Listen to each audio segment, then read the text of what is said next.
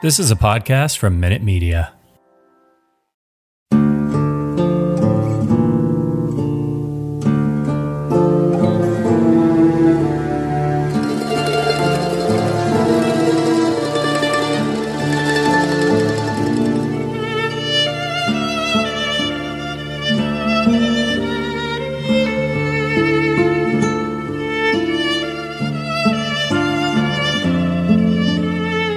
Hello, everybody, and welcome back to the Surely You Can't Be Serious podcast. Today, we are recording from the brand new Surely You Can't Be Serious Productions studio. I'm very excited to do this. We're going to be talking about The Godfather, The Godfather 2, and Goodfellas. I know this is like the big mafia mashup right here, but you know we're missing a major opportunity, D. What? We are recording at our new Surely You Can't Be Serious studio, but we should be recording in my bedroom where my wife sleeps and my children play with their toys. Welcome back, everybody. We are diving in today to some of the best movies ever made. Literally, like you look at any source and The Godfather will be number one or number two. I think AFI had it at number two after Citizen Kane. You look on IMDb, it's number two after The Shawshank Redemption. Then we have The Godfather 2, which is almost always right after. And then in a not too distant third place in most of those ratings, you're going to hit The Goodfellas too. That's exactly right. And you've got cast members intermingled. You've got Scorsese intermingled a little bit. A little bit. So, a little bit. The quotes are going to be flying. Didn't mean to insult you, a little bit. A little bit. Okay. You did a little bit. Okay, everybody, if this is your first time with us, please, just right now, look at your podcast app and hit that follow button. And if you are coming back, do us a favor and give us a review. And if it's a 5-star review, great. Leave the gun, take the cannoli, 5-star review. Yes. All right. Are we ready to jump into these three iconic movies? I'm ready. Okay, let me just say this. There is no way that we could do a sufficient podcast on all of these movies in just 2 episodes. You really could do like a season on. You could do probably multiple seasons on these movies, given how good they are, how iconic they are. We couldn't possibly. So, David Wright, I'm speaking to you. I'm not going to cover everything here. But we are going to keep this fun and casual and talk about what we love about these movies. Let's do it. Let's do it. So our story starts back at the turn of the century. Young couple of Italian immigrants leave their home of Corleone, Italy. A John Girardi and his wife, Kate. Okay. And they travel to New York. They have a daughter who marries another Sicilian in town, who they have a son. Ultimately, the husband leaves, and the grandparents, John and Kate, are left to raise this young Sicilian man who ultimately will get cast in a part where he has the last name of the town that his grandparents came from. Okay. You got me. Al Pacino's grandparents, both from Corleone, Italy. Don't ever take sides with anyone against the family again. Get out of town. I am not kidding. He had a poor background growing up. Like I said, his parents divorced and he was raised by his grandparents. He dropped out of school when he was 17 and worked as a janitor, messenger clerk, a busboy. Sometimes he was homeless, but he wanted to be an actor. His grandparents supported him in this, and he caught his big break in 1968 when he got to play a street punk in the play called The Indian Wants the Bronx. He would be in a movie that same year, and then virtually nothing else. A complete unknown. But somehow he caught the eye of a gentleman named Francis Ford Coppola, who was convinced this is the man who needs to star in my epic movie, The Godfather. Okay. All right. The book was released a year after this first play that Al Pacino did, and it wasn't originally going to be titled The Godfather. A few years earlier, this kind of heavy-set Italian guy shows up in the office of Robert Evans, a producer for Paramount Pictures, Yes. which had recently been purchased by Gulf and Western. This was like the first of the big conglomerates purchasing movie studios. This was a time, just think about this for right now. This is late 60s, early 70s. This was a time when people thought the movies were dead. Like they didn't think any more good movies were coming out. TV was kind of ruling the world at that point. Sure. Sound familiar? Yeah, kind of like now, yeah. Now, right? Yeah. And this set the stage for what would become the New Hollywood. The New Hollywood would include George Lucas, Francis Ford Coppola, Martin Scorsese, Steven Spielberg, and a couple of those guys, George Lucas and Francis Ford Coppola, went to film school together, decided to start their own production company. Zoetrope. At the time that they formed this company, they were unknowns. As it turned out, this business that's run by artists wasn't doing too well. Exactly. They had gone in debt making THX 1138, which Yeah. was George Lucas's film. Yeah, back to our heavy guy who's walking into the office of Robert Evans at Paramount Studios. Right. So he walks in and he's got this 40 to 50 page treatment under his arm for a novel. And he says, look, I need money. I like to gamble and I have some debts that I have to pay. Would you be interested in optioning a novel that I haven't even written yet? And Robert Evans is like, who are you? And he tells him, I'm Mario Puzo. Yeah, I'm friends with. He's like, oh, you're that guy who I agreed to meet as a favor to a friend. Okay, yeah. What? Let me look at it. I don't think he even read it. It was just like, let's get this guy out the door. How about $12,000? Well, Mario Puzo owed about $10,000, so that sounded about right to him.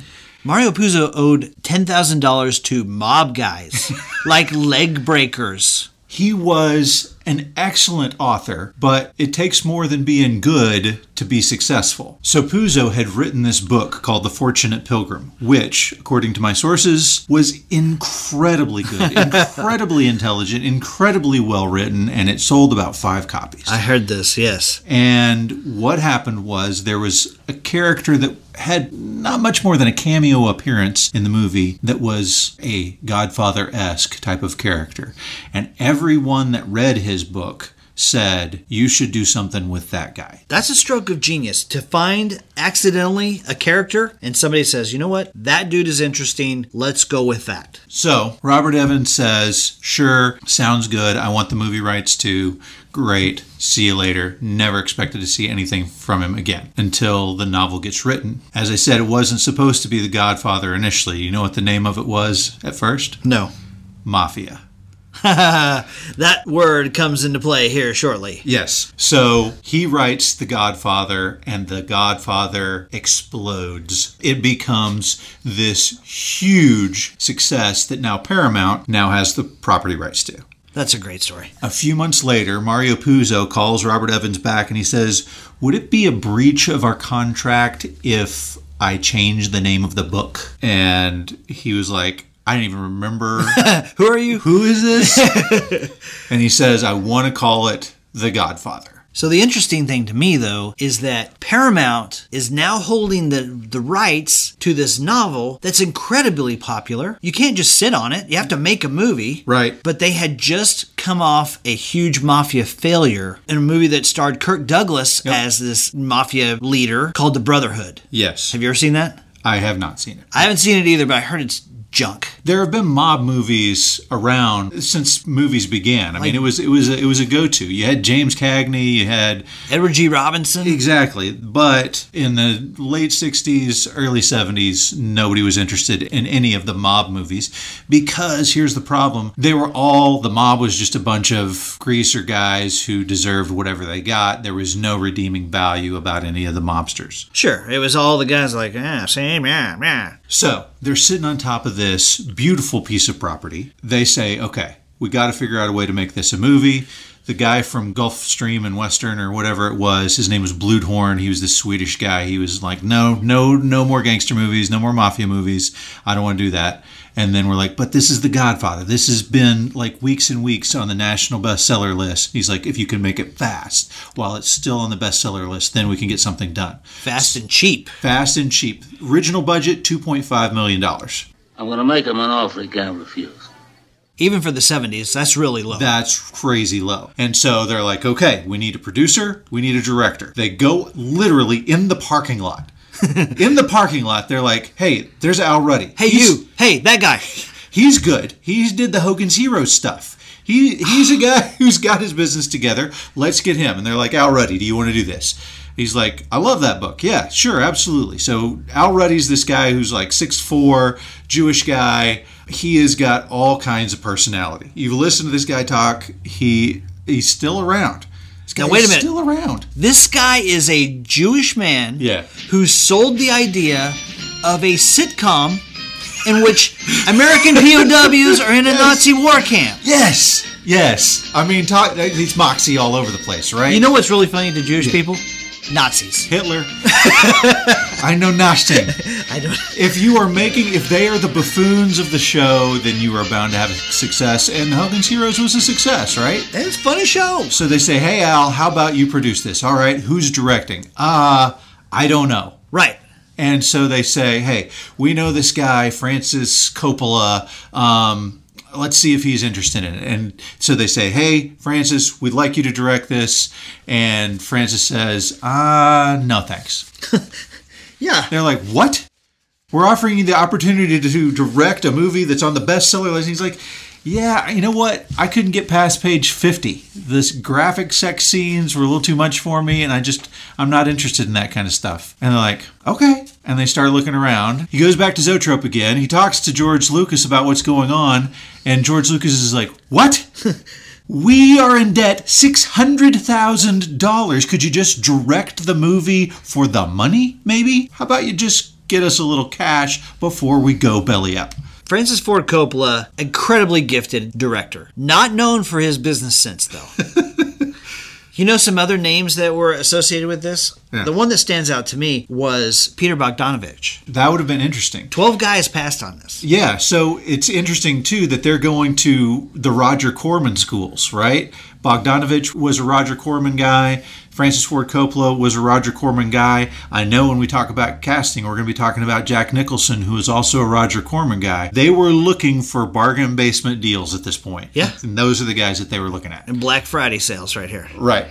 So, as this novel has gained in popularity, ultimately Francis Ford Coppola does decide to direct. He takes the novel. This is so awesome. He takes the novel and he cuts out every single page. And he puts the small novel-sized pages within the borders of a larger 8x11 piece of paper with the middle cut out so you can see both sides. Right. And then he's made notes in the margins of the novel, and now he's making notes in the margins of the big pieces of paper. And it's all about how to direct each and every scene that he has planned for this movie. So the guys from Paramount, they want to make it a modern take. They want to make it in 1970s, and they want to base it in Kansas City.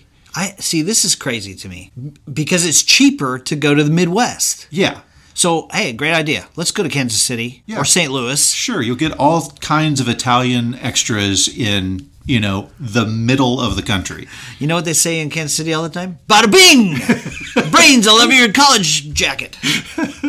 So, Francis Ford Coppola, once again, banging heads with these guys, and he's like, no, guys, no. This needs to be period piece, needs to take place in the 50s, and we need to do it in New York. And Italy. Fortunately, there weren't that many scenes. I mean, it was mostly wilderness.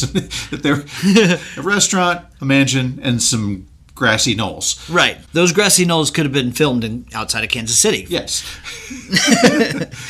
So they agree. They're like, okay, Francis, that's fine. We will shoot 1950s New York. There's only one problem. You know who lives in New York? The mafia guys. That's right, the mafia guys. So in the early 1970s, a guy named Joe Colombo had started what was called the Italian American Anti-Defamation League, which was basically against all these mob movies that we had been talking about. against probably The Godfather that had just come out, because he felt like it portrayed all Italians as these hitmen, mob boss, connected guys, and he wanted to say that not all Italians are like that. They went after Alka-Seltzer because they had a commercial where the guy's like, "That's a spicy meatball." I remember those commercials. They went after those guys. Yes. Mamma mia, that's a spicy meatball. There's only one problem. Joe Colombo was the boss of one of the families in the mafia in New York at the time. We're all a part of the same hypocrisy. All Italians are not mobsters. I know I am, but not all Italians are. So this became a really big movement. They had a large following, which I have to think has something to do with extortion racketeering that the mob was involved in. Hey, you gonna join the club or what? Meet my friend Rocco over here to help you make a decision. Whenever it was announced that they would be trying to film this movie, The Godfather, in New York City, the Italian-American Anti-Defamation League said, no way, we're not going to let this happen. Yeah, they had rallies. They even had death threats. They had to clear Paramount Studios twice. Al Ruddy was receiving phone calls that were threatening and mysterious.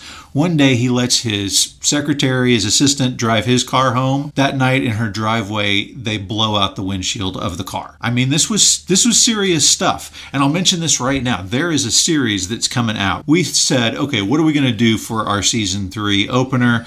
We did Batman because the Batman movie's coming out. We're doing Godfather because it's the 50th anniversary of The Godfather right now, right? 50 years ago this month, The Godfather came out. March 24th, 1972. As it turns out, some other people noticed that this was 50 years since the release, and so they put together a TV series that's about to come out called The Offer.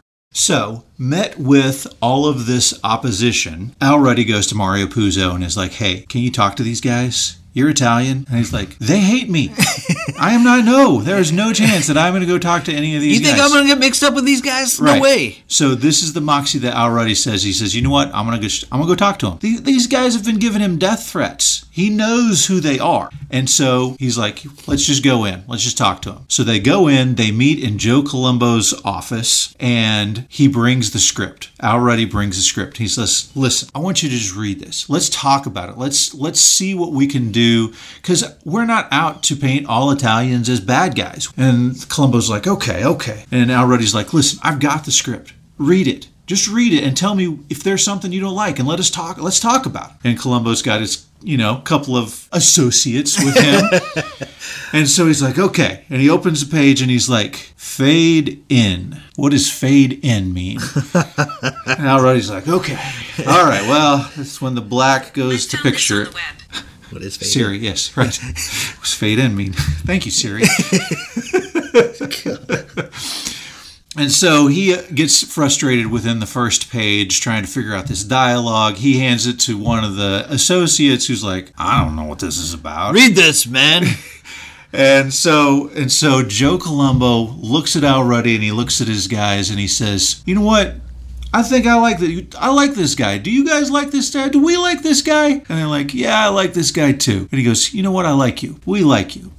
Just do me this favor. Don't say the word mafia anywhere in a movie, and we'll be cool with it. And so Al Ruddy is like, I can do that. That's a deal. That is a deal. By the way, one of the members of the Italian American Civil Rights League, Frank Sinatra. Naturally. So, as it turns out, mafia appeared in one spot in the entire script. And it was, I don't care how many Dago Guinea Wop Mafia Greaseball Goombas come out of the woodwork. And so he erased Mafia. And then it became, I don't care how many Dago Guinea Wop Greaseball Goombas come out of the woodwork. I'm German-Irish. Well, let me tell you something, my Kraut friend. That's such an easy, you just cross out the word mafia, and there you go. With Wop, Goomba, Greaser, Guinea, none of it. Mafia was the issue, and they took it out. And since he hadn't read the script, he didn't know how many times it was in there. One little line. Boom, we're good to go. It's an offer I can't refuse, right? Love it. So the next day, he thinks, oh my gosh, I've narrowly averted massive trouble. Everything's going to be good. And Joe Colombo calls him back and says, hey, I just want to touch base with you on something if you'll come by the office.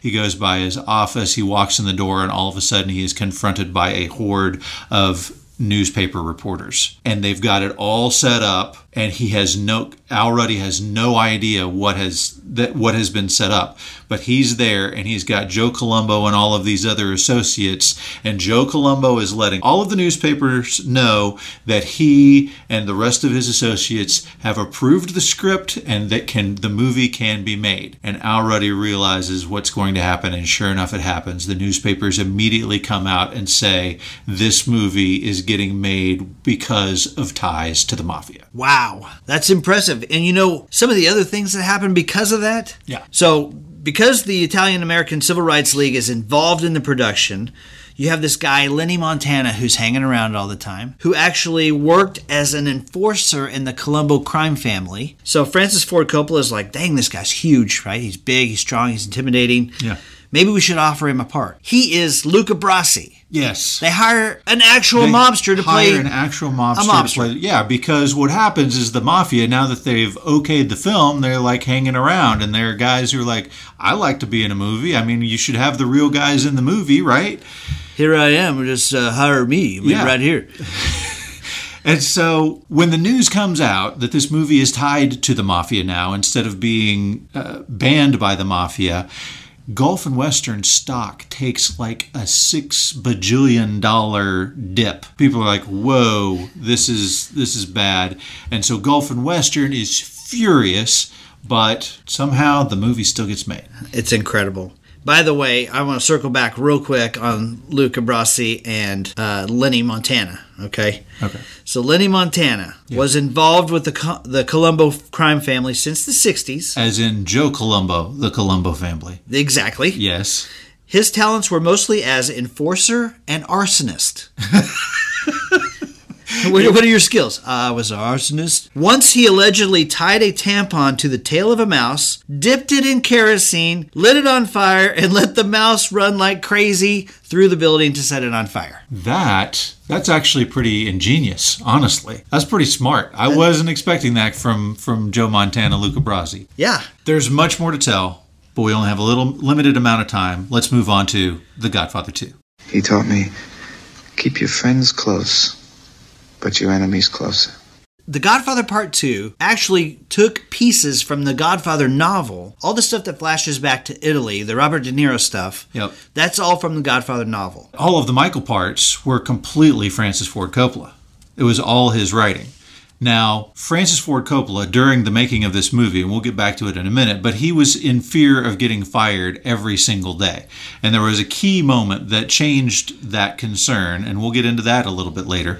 But at that moment, when he realized things were good and that this looked like it was really going to be a success, they started working on The Godfather 2. Now, the problem was the studio wanted him to direct, but he didn't want to direct The Godfather 2. And so he's like, hey, I got this guy. He'd be perfect to direct. His name is Martin Scorsese.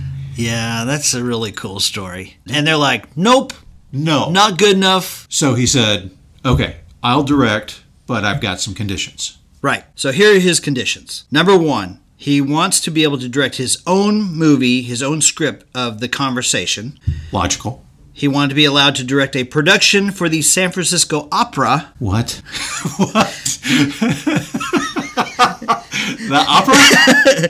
And he wanted to be allowed to write the screenplay for The Great Gatsby, 1974. Okay. Wow. All prior to production for the sequel of a Christmas 1974 release. Oh, by the way, no Robert Evans or I'm out. Wow. So Robert Evans is one of the head guys at Paramount. So if you're familiar with The Kid Stays in the Picture, that's Robert Evans. He's an interesting guy, interesting Hollywood story guy, but apparently he and Francis Ford Coppola did not get along. They had a lot of shouting matches here. Yeah. Oh, you know what else? There's another thing that kind of went along in this same area. Yeah. Every day they picked him up in this crappy station wagon and took him to the set. Uh-huh. And he's like, this car sucks. That's right, sucks.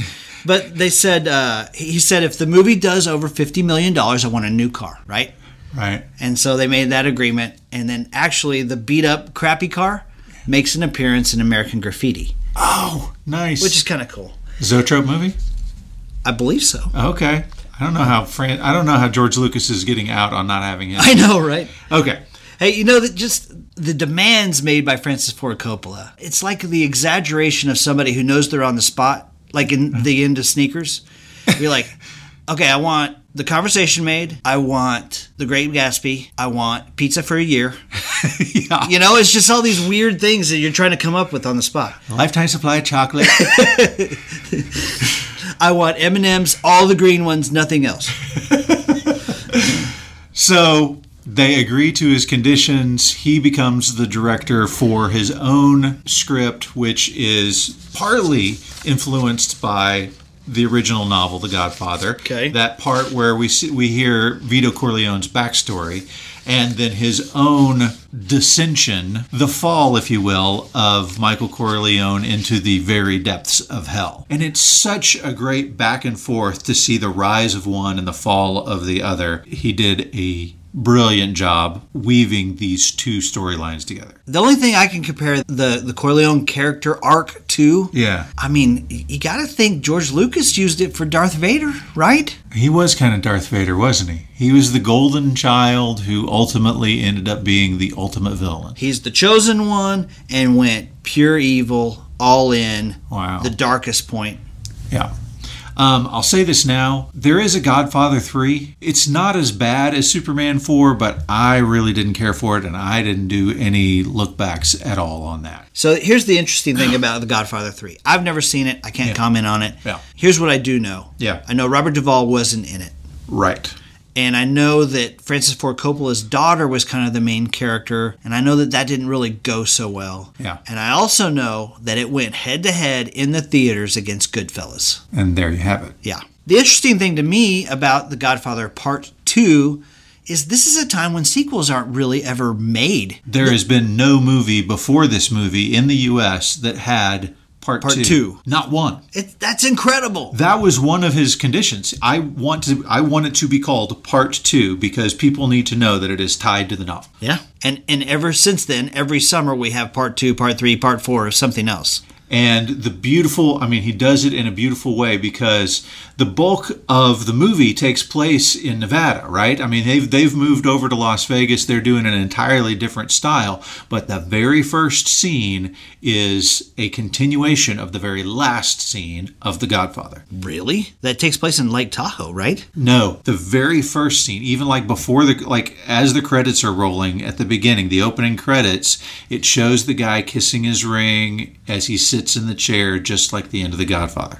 Oh, right. Okay. Yeah. Interesting. And then, once we do the credits, then it goes to Lake Tahoe. Yes. Okay.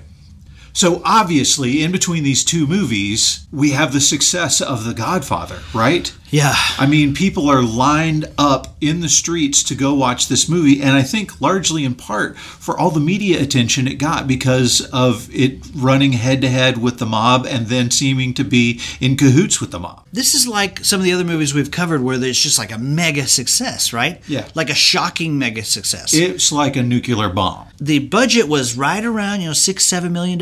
Yes. In 1972, this made $287 million. Kind of the time for Francis to make some demands so that he can direct his opera. I want chicken nuggets every day on the set with the honey mustard. Just in comparison, Yeah. Goodfellas made $47 million. Wow. Big difference, right? Yeah, not a huge success. Now, there were a few new cast members. There were a couple of cast members that kind of got left out or were portrayed by different actors. We can get into all of that in casting here in just a little bit. But the important thing to remember is that The Godfather became a world-changing movie. And when I say that, I mean there were things that happened in The Godfather that the mafia didn't do, but then started doing. They adopted them. Like, The Godfather was not a term that was used very often, but after this movie, everybody in the mafia started to throw that term around as the leader of a particular family. It's funny to see art imitate life, and then life then imitate that art. It's crazy. Just one of the things you're talking about there, Mario Puzo didn't know a lot about the mafia. He wasn't really involved in any of that. He was just kind of writing about a subject he didn't know a whole lot about. Yeah. So one of the mistakes that he made that sort of became changed in culture, the main character of The Godfather is Don Corleone. Yes. But in real life, the mafia, they would call him more Don Vito. Right. And since the movie then changed that, then everybody else sort of adopted that. There's an entire book that's devoted to this called The Godfather Effect. It gave us a pretty good pizza place, too. Godfather's Pizza was good. That's a spicy meatball. Okay, do we want to go into the production of Goodfellas? Yeah.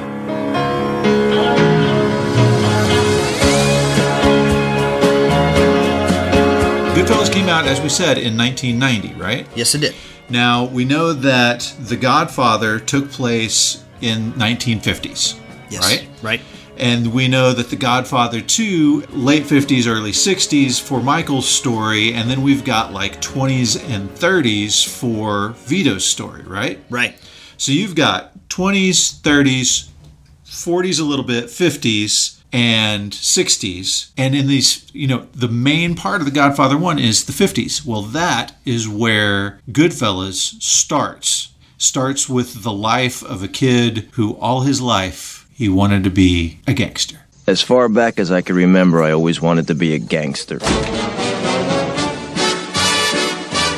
So Nicholas Pileggi wrote a book in 1985 called Wise Guy. And this book was based largely on the events of the lives of Henry Hill, Jimmy Burke, and Tommy DeSimone. Yes. So Henry Hill was a guy who had really lived the mob life. He had, as a young kid, started to work for mobsters in the 50s and 60s. He ultimately went and served in the military, where he also ran scams, and ultimately came back and became a part of the mafia there. But he was a guy who was half Sicilian and half Irish. So he never had a chance of becoming a made man, becoming a leader. He was always going to be a soldier. But he was fine with that. That still meant that he could live the life. And he did live that life. And ultimately, it went very badly for him. And he had to go into the witness protection program. For a while. For a little while. Yeah. So the cool thing to me about the birth of Goodfellas, the movie, right? According to Pileggi, Scorsese just cold called him, right? Yeah. Just called him out of the blue. Yep. Hi, Nick, this is Marty Scorsese. Yeah. I'm sorry, what? And he told him, listen, I've been waiting for this book my entire life. Yeah. I want to make this a movie. I mean, keep in mind, Martin Scorsese, like Francis Ford Coppola, he's Italian. They'd both grown up in New York. Now, Martin Scorsese lived in an area that was less mob involved than many other folks, but he still understood that perspective. He still understood the Italian way of life. I mean, it's important to note, why the mafia exists in the first place, okay? So Sicily is this little island that's off the boot of Italy, and it's gone through several countries, taken over power there, and ultimately it ends up kind of in this feudal system. There's a big revolution, and then the serfs, the peasants, end up getting a bunch of property and owning stuff, but there's no real police force there, right? And so what happens is these peasants start hiring thugs to protect their farmland, and eventually the thugs go, we've got the most power here. Why are we letting them be the boss? We're going to be the boss. And so what they do is they have these peasants pay them for protection. Yeah. And that is the extortion racket that the mafia itself is based upon, right? Right. And so you get these little families who have become the police force, and they're essentially policing themselves, but it grows into a system where, yes, we're going to protect you from us. If you don't pay us, then you're going to reap the wrath of hell, but if you do pay us, we'll not attack you and we will protect you, but it is largely based on things that are against the law. Right. Well, when the turn of the century happens, we have a huge amount of Sicilians and Italians who come over to the United States, and they bring that way of life with them because they are not given good jobs. They are not given good places to live. And so they bring that same system with them.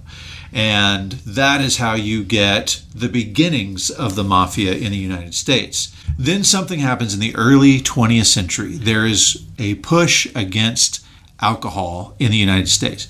It is amazing how much Americans used to drink, comparatively speaking to now. Surprisingly, they drank more in the early 1900s than they do now, and it became an issue. And so a lot of women grouped together and they said, we want to outlaw alcohol. And ultimately, they got an amendment to the Constitution passed, which said the United States is now dry. Prohibition. Well, this was just the opportunity that the mafia needed to make themselves extremely wealthy and extremely powerful. Yeah. By the time Prohibition is repealed in 1933, it's too late. They now have their fingers in everything illegal, and they are far too powerful to fight. They have judges on the payroll, they have police on the payroll, they have city attorneys on the payroll, and they are a force to be reckoned with that continues to grow and grow. And that's a lifestyle that looks good to Henry Hill. Yeah, he always wanted to be a gangster. Right. So anyway, Pileggi calls Martin Scorsese. Yes. Martin Scorsese had sworn off gangster movies. But then he reads this book and he's like, man, this book is fantastic. Yeah. So he cold calls Pileggi and says, this is the book I've been waiting for my entire life. And Pileggi says, this is the phone call I've been waiting for my entire life. To me, the interesting thing is, Martin Scorsese in the late 80s was kind of persona non grata because of The Last Temptation of Christ. In the 70s, he had done Taxi Driver. 1980, I think, was when Raging Bull came out. I mean, I got to say this. I don't think Robert De Niro would have been Robert De Niro without Martin Scorsese, and I don't think Martin Scorsese would have been Martin Scorsese without Robert De Niro. Sure. I mean, they made each other. Speaking of, I mean, there's so much we could talk about, but in our home state, just an hour or so away, they're shooting Killers of the Flower Moon. Yeah, with Robert De Niro. Robert De Niro. My sister said that her friend rented her house out to Robert De Niro. Get out of town. In Tulsa. That's fantastic. So anyway. That's a long relationship right there. Yeah. 76 to now, that's 46 years. Scorsese's still making great movies. Yep, including Gangs of New York, The Departed. He does have a flavor for the gang, mafia, mob style. By the way, small side note here. Goodfellas was originally titled Wise Guy. But I think there was a movie in 1987 called Wise Guys that was kind of a little bit close to that time period. It's a TV series. TV series? Guy. Yeah.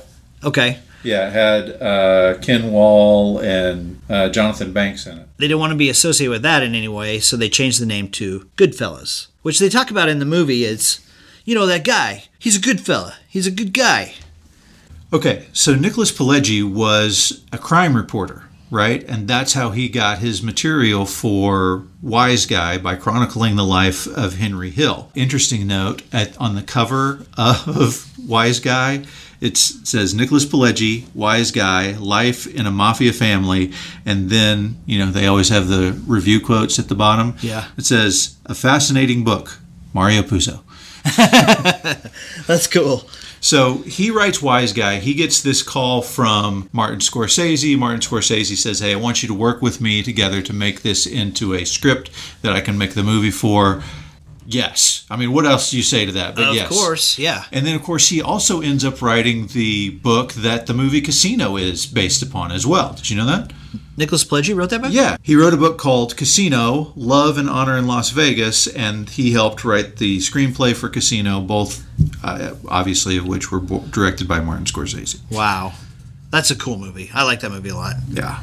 So they work on the script together. I love this. As part of the script writing process, Martin Scorsese will write down the name of songs that he wants in the scene. That's fantastic to me. Like, he's got an encyclopedic knowledge of what obviously is a lot of music, but we can say for this one is classic rock best. Definitely. I know he uses And Then He Kissed Me.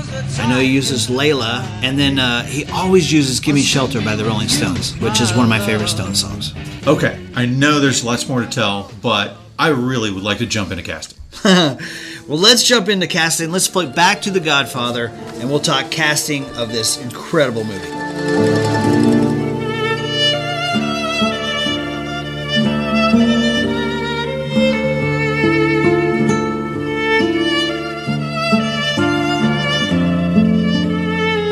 Now, I've already talked about the fact that Al Pacino is basically an unknown actor at this point, right? Yes. And of course the studios didn't want him, but I think my favorite story in this vein is whenever Francis Ford Coppola is saying, I would like for Marlon Brando to play the title role. And they were like, no freaking way. No.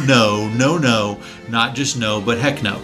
You got guys who are interested in it like Orson Welles. Yeah, Orson Welles, Laurence Olivier, Ernest Borgnine, Burt Lancaster, George C. Scott, Anthony Quinn. None of these guys are screaming Italian to me. Right. None of them. Well, right? Marlon Brando's Dutch. Right. You got English, you got Dutch, you got German. There's a lot of not Italian there. Right. But the guy that Francis Ford Coppola wants is Brando. Right. And so the president of Paramount says to him, look, I am telling you, there is no way that Marlon Brando will ever be in this movie. To which Francis Ford Coppola then throws himself onto the floor and just lays there like a baby and is just like, oh, well, I don't even know why we're even talking if you're not even going to listen to me, and if there's just nothing that I can say to make you think that there might even be a possibility that Brando might be in this movie. And they're like, okay, we've got some conditions. If you meet these conditions, we'll consider having Brando in the movie. And so they give these ridiculous conditions. Yeah. So the conditions are, number one, he's got to do a screen test. We're talking about Marlon Brando. Greatest actor of the generation. Car named Desire. Right. He's freaking Marlon Brando. He's an icon. So, screen test, got to do a screen test. Yeah. Number one hurdle, the studio knows never going to get past it. Hey, Marlon, I'm this director who's never directed anything you've ever heard of in your life. You've never heard of me, but I need you to do a screen test. Could you come in and do some screen tests for me? Yes. So, number one, screen test. Number two, lower salary. He's got to do it for free, is what they told him. Oh my gosh. Free 90 free. Yeah, if you can get him to do it for free, then we're in.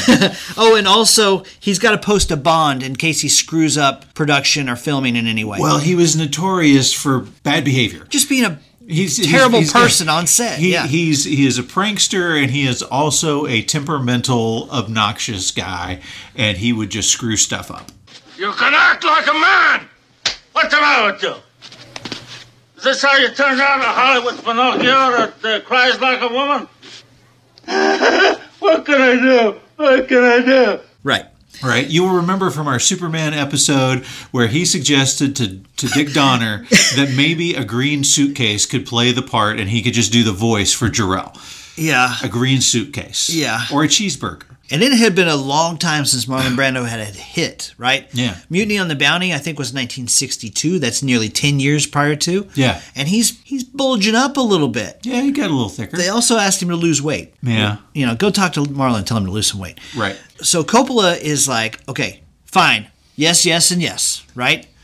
So he goes to Brando. Goes to his house. Yeah, goes to his house and says, listen, Mr. Brando, you're the only one who can pull this off. We got to have you. Oh, and I have to do some like special effects type of things. They just want to see how, the costume and, how your voice is going to be. It's not a screen test or anything. Don't worry about that. Anything but a screen test. And so he sort of tricks Brando into doing, and so Brando does his, he's like, I think he's going to look like a bulldog. Yeah. And so he puts cotton balls in his jowls. Yeah. Now, Brando's only 47 years old this time. He looks like this old man in the movie, but he's only 47. He's got long blonde hair. Like a ponytail. Yeah, in a ponytail when he shows up.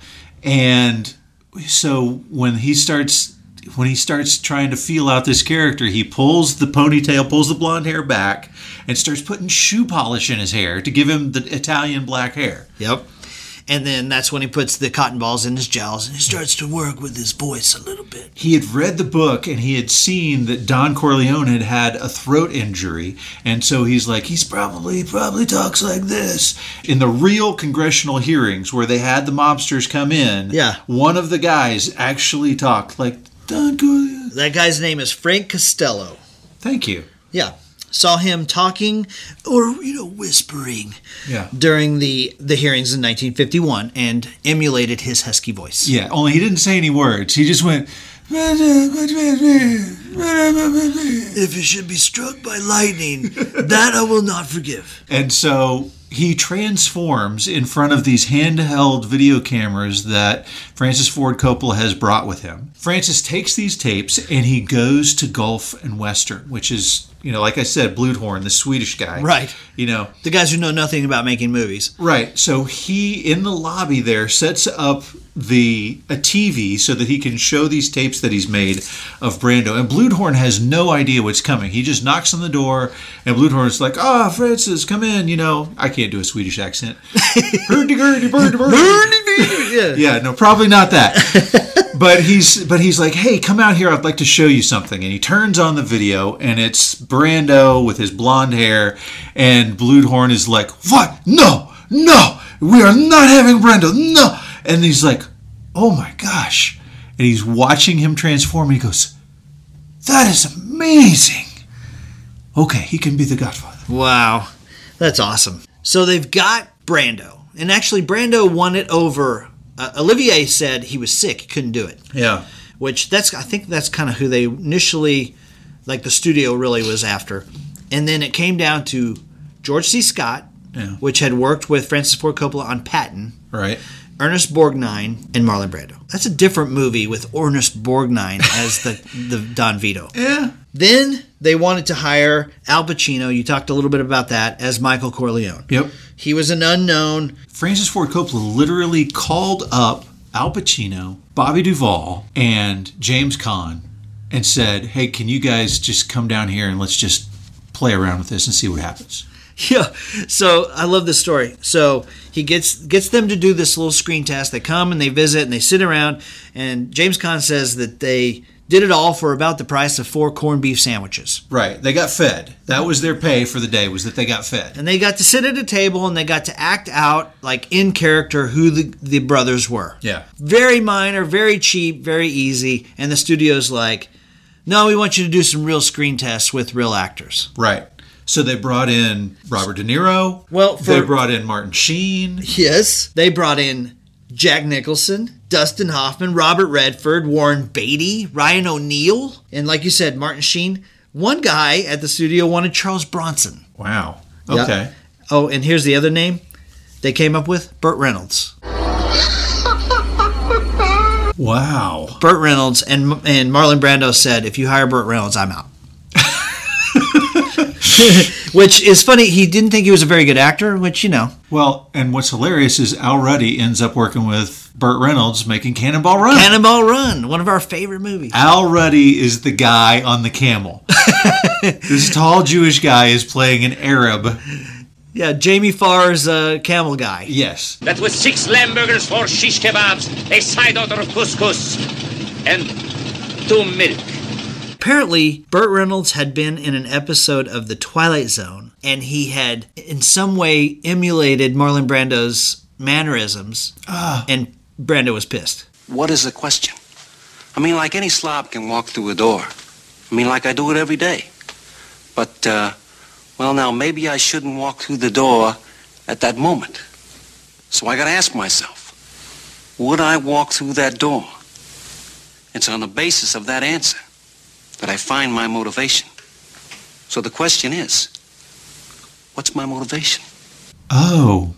He's like, you hire Burt Reynolds, I'm out. Wow. Okay. It's interesting because in the book, the character of Michael is described as a taller, blonde guy. He does not look Italian, which is interesting for the character himself and interesting for, I guess, how probably a whole lot of the people were picturing him who had read the book, including the producers. But after all of these screen tests, I think they spent like $400,000 on screen tests? Yeah, they got all these guys for the price of 4 corned beef sandwiches. Same 3 guys that had come down that first day. Yeah. So they hired James Caan to be Sonny. Yes. Santino. Hey, listen, do me a favor, Tom. No more advice on how to patch things up. Just help me win, please, all right? Yep. They looked at Anthony Perkins, flashback to our Psycho episode. Wow, okay. But they really wanted James Caan all along. In fact, they actually tried him at Sonny, They tried him at Michael. At Michael. Yeah. And they tried him at Tom Hagen. Oh, wow. Okay. By the way, James Caan, not Italian. No. No. He's Jewish. Yes, he is. They had hired Diane Keaton to play Kay Corleone. Yes. And she had worked and done plays and stuff with Al Pacino. And she was testing with these guys. Uh-huh. And they went to her and they're like, who do you want? You know, like, who's your... And she's like, Al. Without a doubt. Al. Right. And there was another lady who was very important to the decision-making process on Al Pacino. It was the lady who edited all of those screen tests together. It was George Lucas's wife. That's right, Marcia Lucas. Marcia Lucas, who, by the way, saved Star Wars with her editing skills. Saved it. Yes. So she's there before long. This is at least 5 or 6 years before Star Wars. She is there. She is doing the editing for these screen tests, and she says it needs to be Al Pacino because he undresses you with his eyes. Love that. We're going to talk about Star Wars later this year. It's 45 years this year, ladies and gentlemen. Dun, dun, dun, dun. Okay. All right. So you mentioned that they hired Robert Duvall to be Tom Hagen. This is business, not personal. They shot my father. That's business. Even the or shooting of your ass. father was business, not personal, Sonny. Listen to this list of what ifs Tom Hagen. Okay. Bobby Duvall was awesome. Like, that's my favorite character, Tom Hagen. Wow. Okay? Jerry Van Dyke, Bruce Dern, Steve McQueen, Paul Newman, but this is the one that gets me. Elvis Presley wanted to play Tom Hagen. Elvis as the consigliere. Yeah. Okay. How about that? Interesting. Very interesting, right? And then you have Fredo. Fred Roos was a guy in charge of casting. He saw John Cazale in an off-Broadway play called Life. He said, we were looking for Fredo. We didn't know who John Cazale was. Yeah. But when they saw that play, they're like, that's Fredo. I can handle things. I'm smart. Not like everybody says. Yeah, and he looks like a member of the family. I don't know how. I don't know why, but for some reason, he looks like he belongs to that family, even though I couldn't say that he looks like any of those guys. It's just like somehow he fits. It's incredible how subtle he is as the weaker, more deferent brother. It takes some chops to be a weak character who wants to be a strong person. That's the way I want it, Mike! And then let's talk real quickly about Johnny Fontaine, okay? Okay. Johnny Fontaine was played by Al Martino. Yes. Okay? Yep. Now, he had a hit. Al Martino had a hit in the 50s. Go ahead. I'm Okay. sorry, 52. well, so many people think that this character is based on Frank Sinatra Right? in terms of his role with the movie From Here to Eternity. Right. In fact, Frank Sinatra saw Mario Puzo at a restaurant and cussed him out. Sure, except that it's not based on Frank Sinatra. At least not directly. Well, right. It's based on the actor that played Johnny Fontaine. Al Martino was a singer in the nightclub. Like you said, he had a hit, and then he lost the part. Coppola came in and said, no, we don't want this guy. Get him out of here. We want Vic Damone. And then Martino, who had mafia dealings, went to a crime boss and said, hey, they just fired me. And they're like, no, this is not something that will pass. So they have to go back to Coppola, and they're like, he is your man. And that's it. They made him an offer he could not refuse. You know that head of the horse in your bed? So he had a hit in the 50s with 3 singles, and they all hit the top 40, but his success attracted the attention of the Mafia.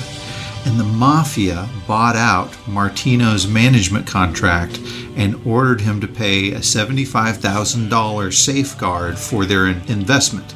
So he's got these ties to the Mafia, which is how he gets this part in this movie. So no, Mario Puzo probably did not base it upon him. He just made his life mirror that of Johnny Fontaine. That's incredible. According to behind-the-scenes stories, Marlon Brando wanted Al Martino fired and said so to his face. This guy acts like a wooden board. You got to get him out of here. And Al Martino says, you say that again, I'm going to mess you up. And Brando's like, see, that's the type of acting we need right there. And so he kept his part. Okay, 2 more people I want to talk about really quick. Yeah. Simonetta Stefanelli. This is Michael's beautiful Italian wife. Yeah. The girl he goes across Sicily, she's the babe of the village, and he marries this girl. Uh-huh. And boy. She was 16. No way. 16, my friend. 16 years old. Yes. You're killing me right now. Yes. She's beautiful. She was beautiful. And that was it. I told you about that Bible that Coppola had made out of the novel. That was a big part of it. It's like she has got to melt the heart of every man in the theater. And they did a great job with that. But 16. That's crazy. Yeah. Moving on. No more talk about her.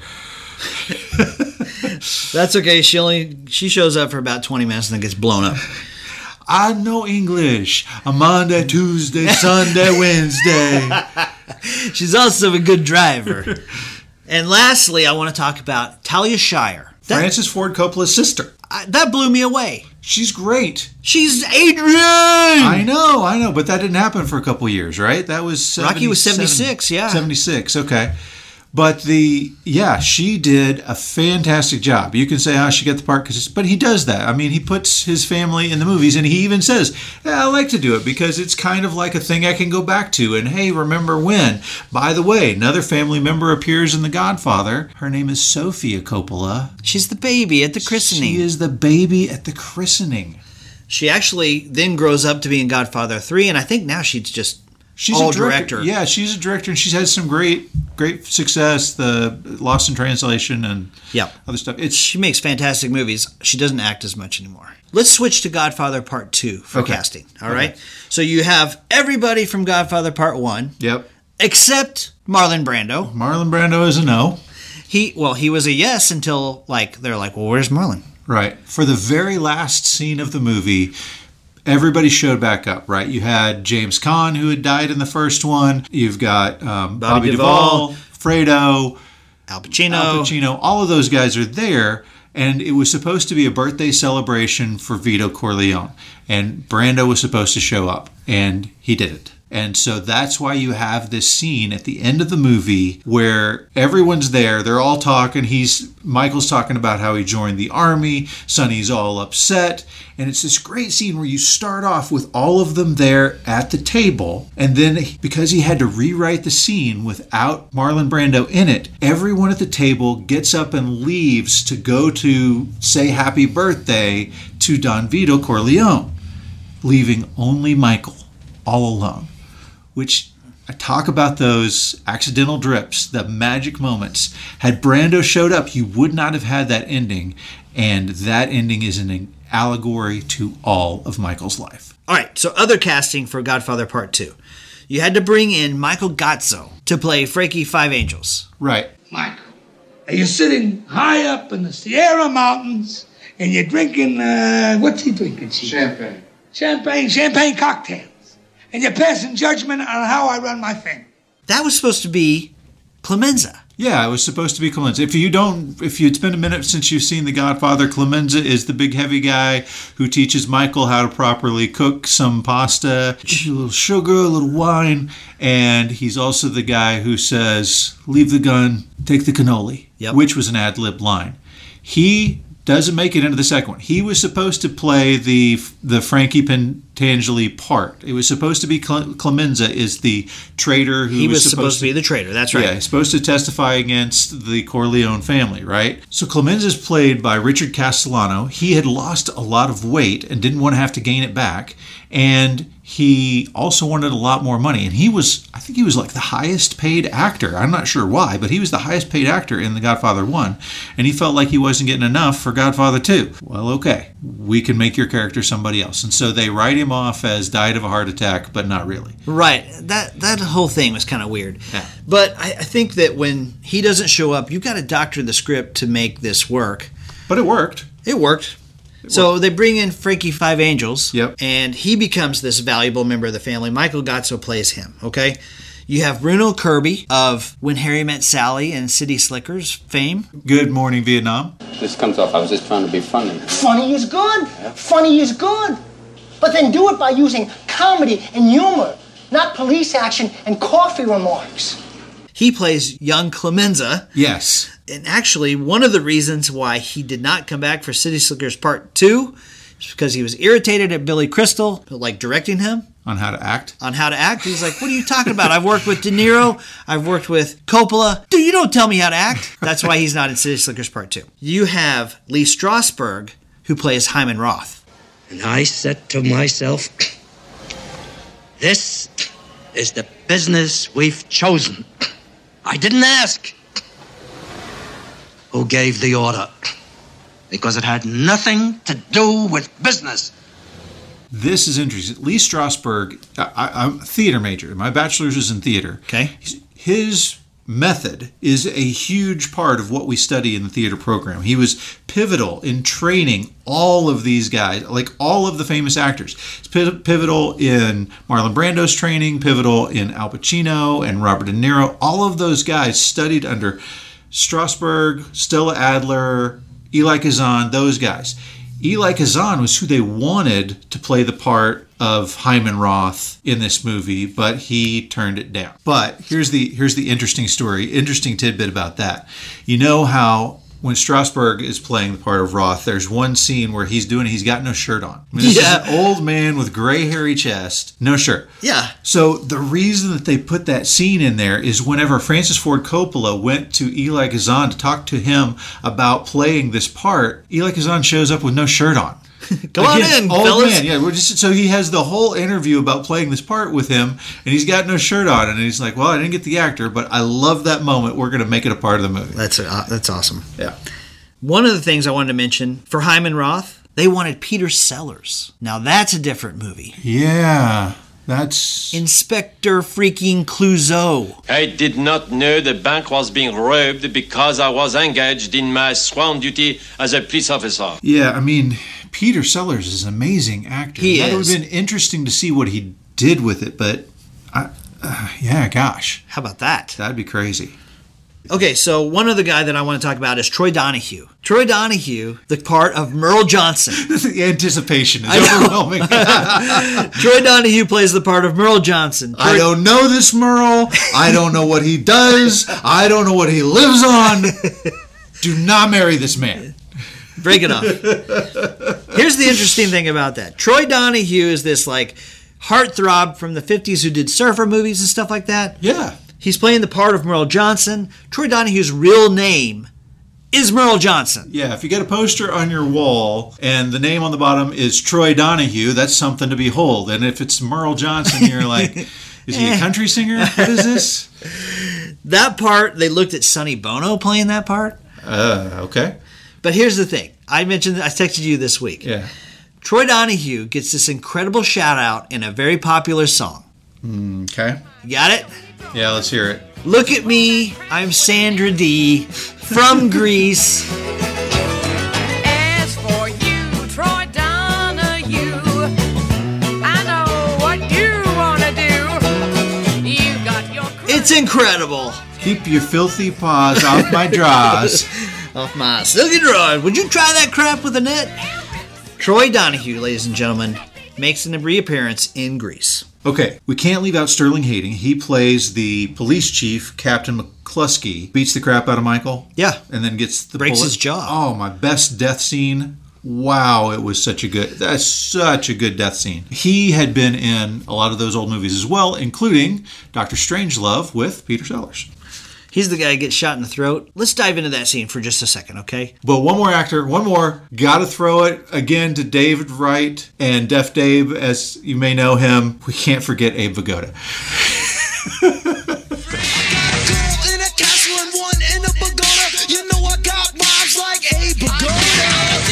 Abe Vigoda. Abe Vigoda plays Tessio, a very important part of the movie, so let's not forget him. He ends up on Barney Miller and Beastie Boy albums. The guy who plays Mo Green, I think, was Joe's dad on Facts of Life. Yeah, too. that's right. Yeah, that's right. Alex Rocco. Mo Green. I didn't ask. It was business. Okay, D, this week our Shirley Showcase is the Vintage Video Pod. They go through every movie year by year. It's really awesome for a completist like me. And they just went through what we consider the greatest 2 weeks in 80s movie history, that middle part of June of 1981. Greatest 2 weeks in movie history. I mean, there's so many great movies that came out in that 2 week period. You got Raiders of the Lost Ark. You got Superman 2. You've got The Great Muppet Caper. Great Muppet Caper, Stripes. There's just a slew. Cannonball Run. I mean, icons all coming out in 2 weeks. Their host, Patrick, weighed in, and here's what he had to say about Godfather, Godfather 2, and Goodfellas. Hey, this is Patrick O'Reilly from the Vintage Video Podcast, and I'm here for a 3-way comparison of Godfather, Godfather 2, and Goodfellas. This is a tough one. Coppola and Scorsese are obviously masters of the crime family genre, so ultimately it's going to come down to personal taste. I think if it were simply a Coppola-Scorsese contest, I think Scorsese's been winning that handily by consistently producing celebrated works. Coppola's obviously still working, gearing up now to self-produce the long-gestating Megalopolis, presumably through his own American Zoetrope label, but outside of his winery, I think you'd have to go back to the early 80s for the last Coppola film to earn near universal praise, where Scorsese is an annual front-row seat holder at the Oscars. Obviously, all three films are technically adaptations, with Godfathers 1 and 2 coming from a single Mario Puzo novel and Goodfellas coming from Nicholas Pileggi's Wise Guy, but I think the successes of all three films is as much owed to the directors as the source material. Especially Godfather 2, which is widely acclaimed as the best installment of the trilogy, but which is sort of cobbled together from unused parts of the first Godfather novel, since the second book, The Sicilian, wouldn't be published until 1984. Another difference between the franchises is that Goodfellas basically takes place in a localized area, like just several blocks of the city, where the events of the Godfather film span the entire US and sometimes internationally. I love Goodfellas, and I've rewatched it many times, but not nearly as many times as I find myself coming back to the Godfathers. And specifically the first Godfather, which I think I had memorized for a time. The production is so steeped in lore that it's obviously inspired dueling behind-the-scenes fictionalizations in the form of the Paramount Plus series The Offer, and Barry Levinson's upcoming film, Francis and the Godfather, where I think Jake Gyllenhaal is supposed to be playing Robert Evans, which sounds worth the price of admission to me. Forced at gunpoint to choose a favorite, I think I landed against the grain on the first Godfather film, if only because of the simplicity of the plot and just the magic of those performances. It's a perfectly crafted story, it's a relatable family in crisis. It also, for better or worse, really humanized the real-life people behind the whole mafia mythology, although the filmmakers famously avoided specifically mentioning the mafia. We also kill so many characters in that first installment that seem indispensable to the recipe, but clearly the second film did well without them. But purely nostalgically, I don't think anything beats the first few notes of Nino Rota's Godfather waltz over the Paramount logo. You just settle in and you're ready for the movie. I think Godfather 1 is still the first of the three that I'd be tempted to put on right now, and it's the one I expect to rewatch the most moving forward. Wow, that was awesome. Like, that was intimidating awesome. That was so good. So what's the name of this podcast again? Vintage Video Pod. I'm subscribing to that podcast. I want to listen to what this guy has to say about every single movie from 1981. Yeah, they do a really good job. Really professionally done. Voices are great. Very entertaining. Definitely want to check them out. Thank you, Patrick, very much for doing that for us. Great take. We will give you our take on our next episode next week. So be sure and come back. Next week, we're going to finish up Godfather, Godfather Part 2, and Goodfellas, and we will give you our final judgment between those three movies. Exactly. Leave the gun, take the cannoli, hit subscribe on your podcast app. See you next week. Bye, guys.